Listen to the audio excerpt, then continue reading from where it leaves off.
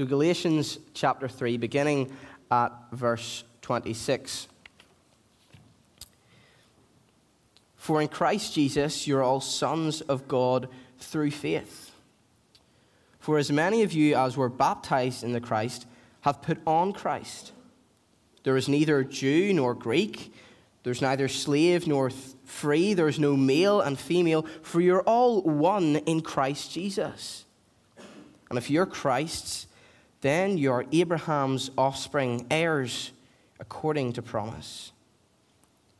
I mean that the heir, as long as he is a child, is no different from a slave, though he is the owner of everything.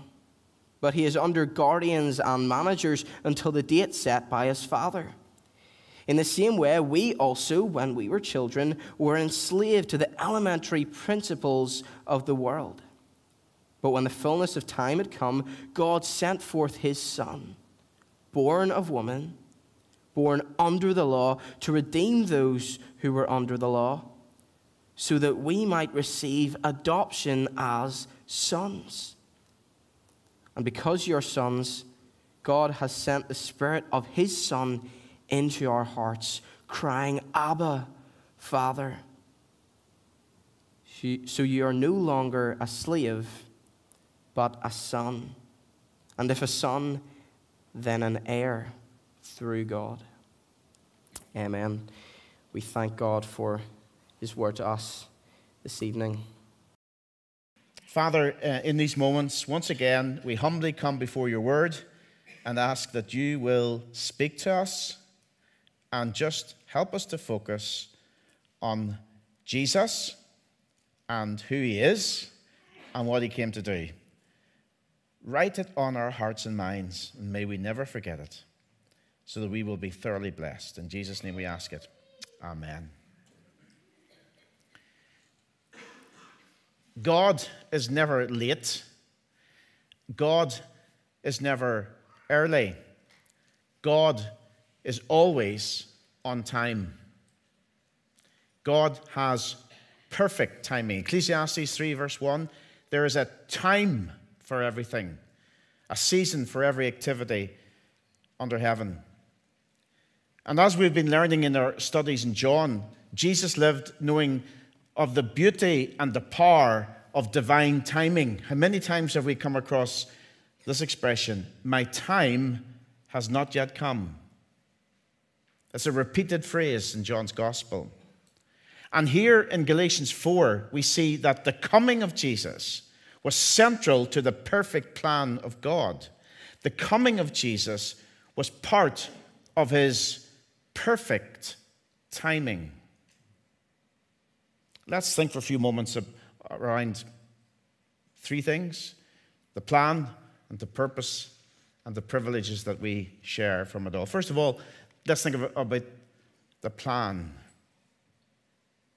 The plan of God, you see, involved perfect timing.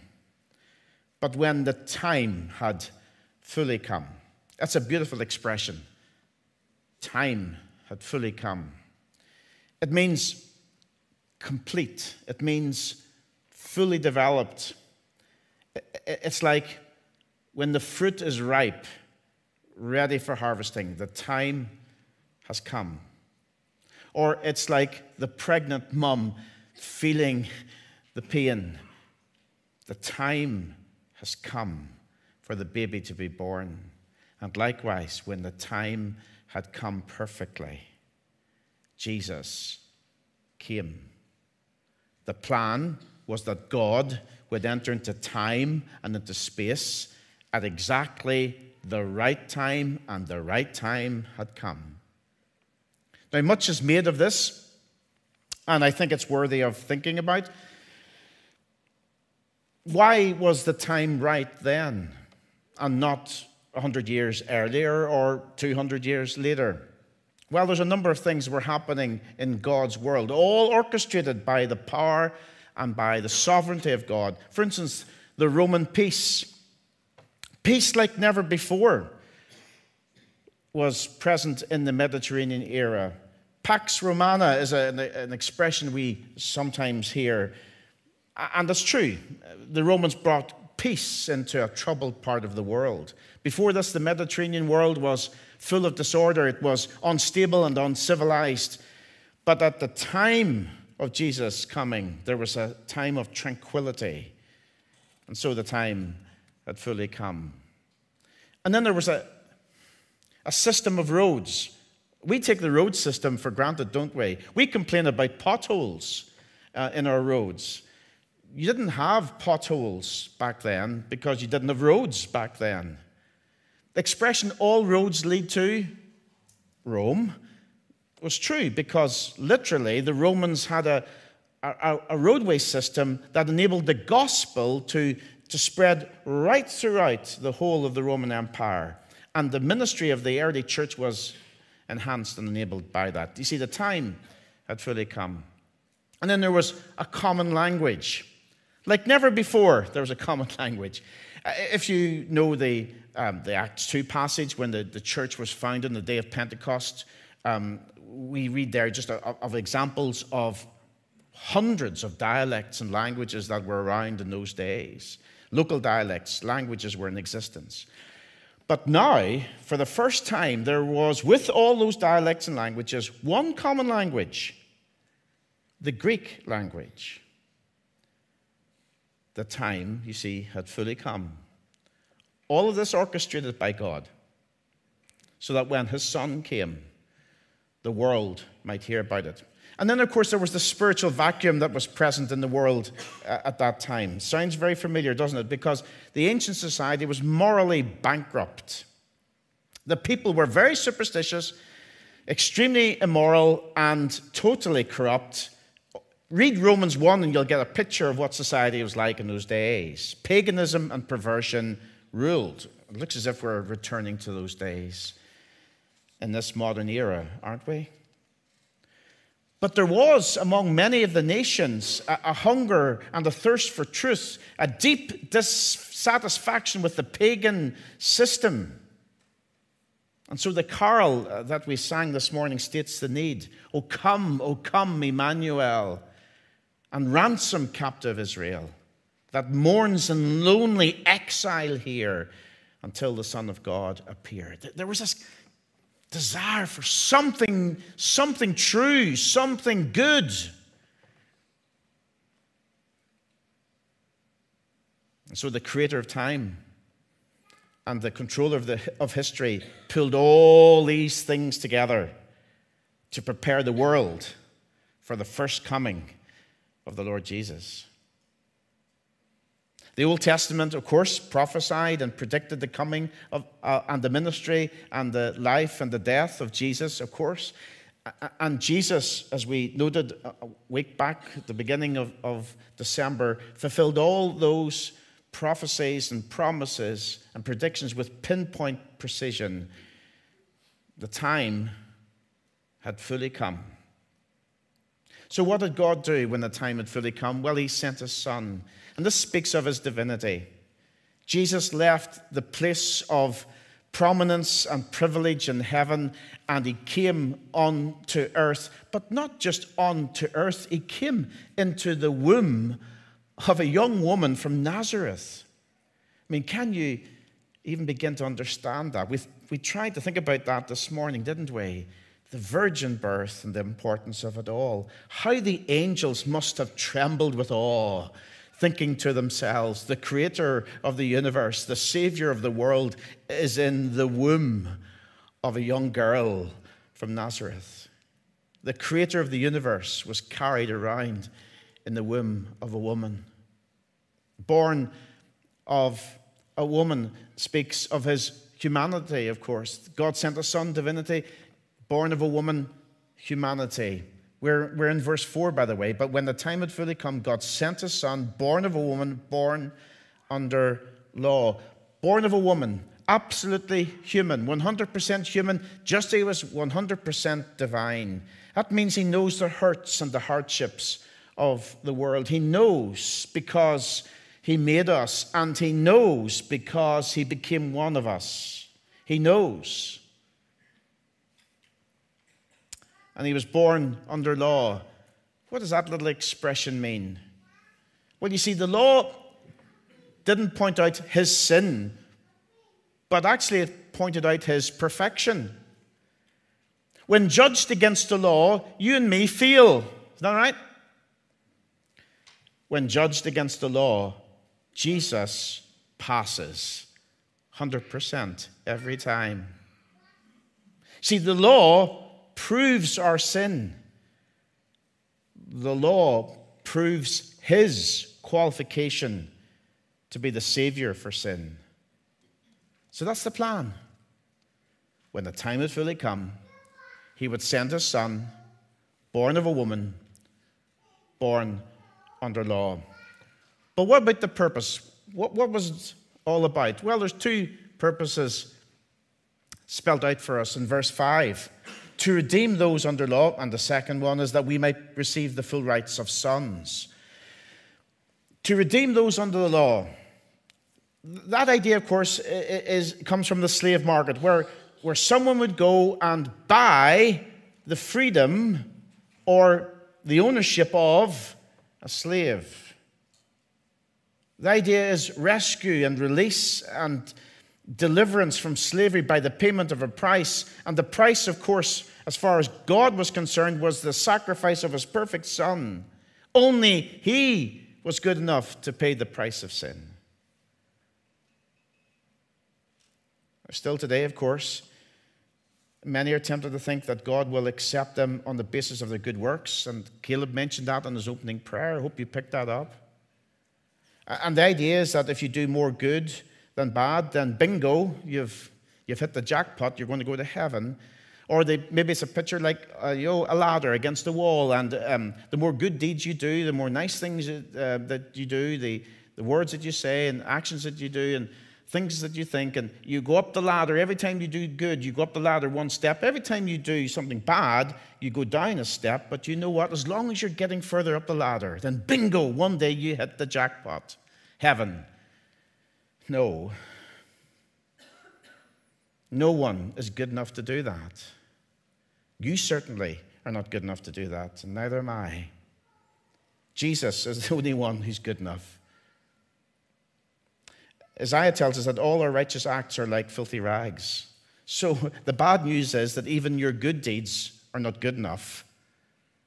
But the good news is Jesus will redeem you anyway, because he is good enough. Do you know what he says to you? I will buy you back. I will redeem you, because that's why I came, to redeem those like us under the law, like us. So I know many of you are believers. I know many of you here tonight can say, yes, I know redemption. Jesus has redeemed me, but I know that some of you are not redeemed yet. Maybe you don't even understand what that means, but can I say to you this? Don't try and do it yourself. Accept his offer.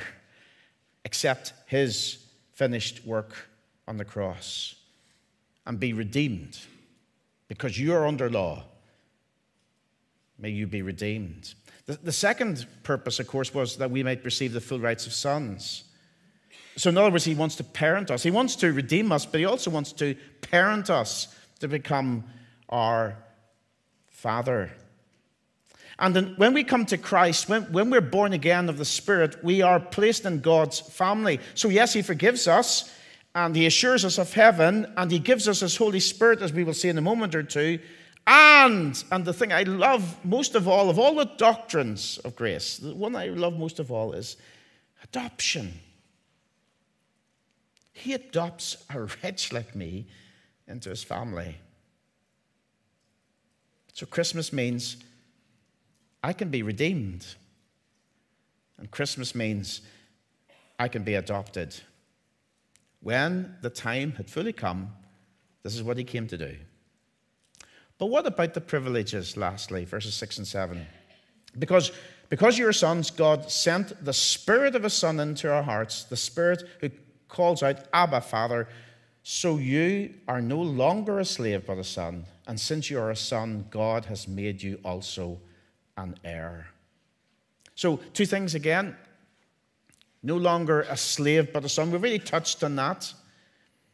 But I think the one thing we want to maybe hone in on this for a moment or two is that God sent His Son to grant people like you and me access into His presence. God sent His Son and therefore His Spirit to give us intimacy with Him. Because you are sons, God sent the Spirit of His Son into our hearts, the Spirit who calls out, Abba, Father. And this intimacy with Him brings, I think, a couple of things. It brings closeness to God. It brings confidence in God. And here's the question I sometimes ask is, why are some so confident in their faith? It's because they have had access to God and intimacy with God. Some of you will know that my father was called Andrew. And around my home area, he was known by many as Mr. McNeely, the elder. He was known as Andrew by friends. He was known by a few as Andy. But to me, of course, he was none of those things. To me, he was Abba. Now, I don't remember calling him Daddy that much. That seems a wee bit... But that's what he was. When I think of him, he was Abba, Daddy to me. So I didn't go around saying, Mr. McNeely. I didn't put my hand, Mr. McNeely. Or I didn't say, Andrew. Harry sometimes calls me Al, and that's disrespectful, but he'll never do it again. But when I came to my father, I said, Dad. See, Father, yes, is good. It's a title of respect, but Abba speaks of relationship. And so when Jesus came at the exactly right time, we're no longer slaves, but we're a son. We're a child of God. That's the privilege. And lastly, and since you're a son, God has made you also an heir, verse 7. There's a logic there, isn't there?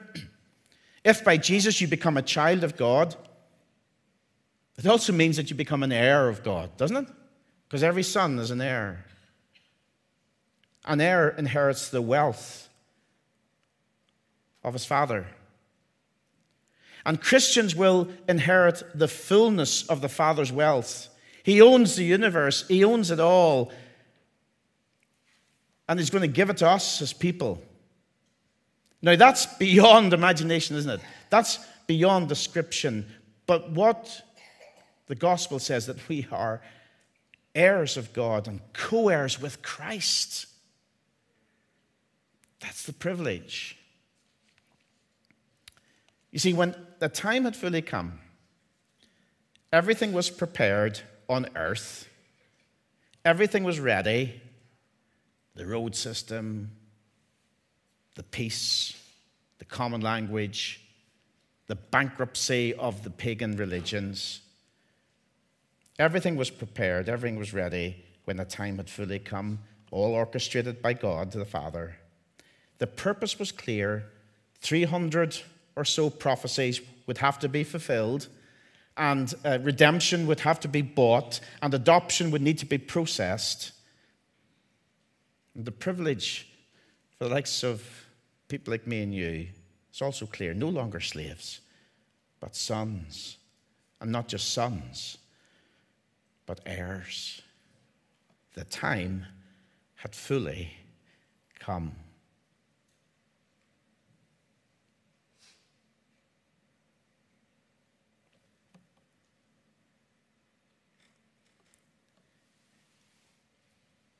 I wonder, has the time fully come for you?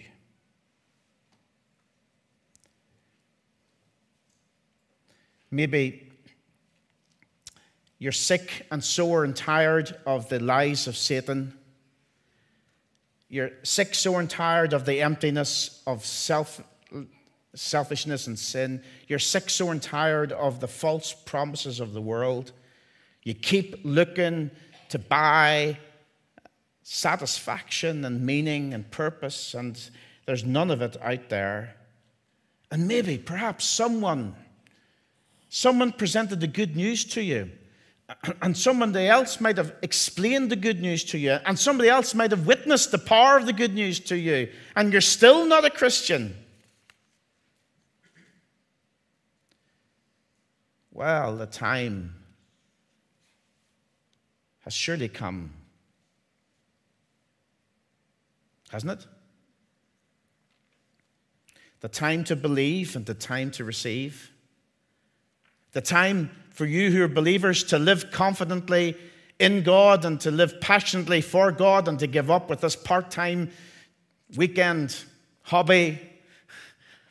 The time has fully come for us to stand up and be counted. The time has fully come for us to live holy lives unto Jesus, to abandon self and sin, to receive the Savior and live for His glory. The time had fully come and Jesus came.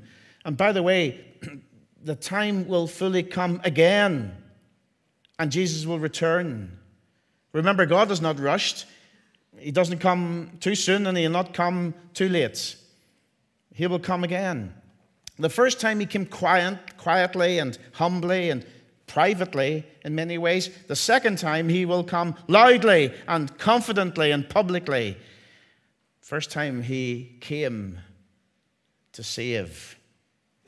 The second time He'll come to judge.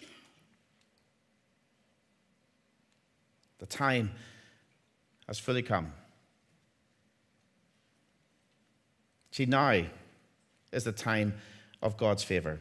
Now is the day of salvation, as Paul writes, because the time has fully come. See, our problems in our heads, in our lives, and in our world are destroying us. Our problems are destroying all that is good because there's so much of the image of God still in us, but sin is destroying it. Our enemy is hurting us. Our enemy is destroying our children and our marriages and our society. The time has come for Jesus to rule and reign in our hearts and minds. And so, as we might say, the time came and He came to save. The time has come to be reconciled to God. The time will come, and we might say, Maranatha, come. Lord Jesus, come. God's timing is always perfect. Never too late. Never too early. Just on time. Have you something to say to Jesus?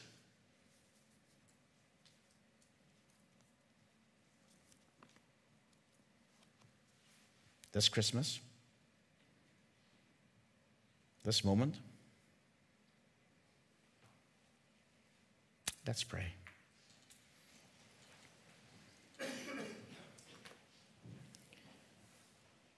If you're not a believer and you've been fighting this gospel message and this truth for as long as you can remember, then confess your sin, recognize your Savior, believe in Him and receive from Him your salvation.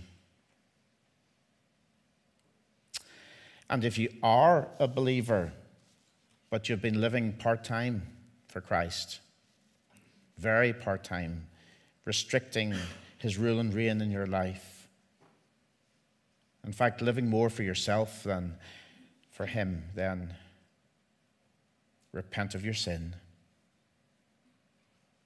believe and receive forgiveness. Lord Jesus, thank You for the wonderful plan that You were sent as the Son of God, Your divinity, born of a woman, to show your humanity, born under the law, to show that you were qualified to be the Redeemer and the adopter of people like us. Thank you. And thank you for the privilege of being a child of God. And thank you for making us heirs of God. And you're not finished with us yet. And this Christmas, may our hearts be full of praise and wonder and awe of our Savior and our God. Bless us, Lord, as individuals, as families, and as a church. May we honor you and love you these days. We pray in Jesus' name. Amen.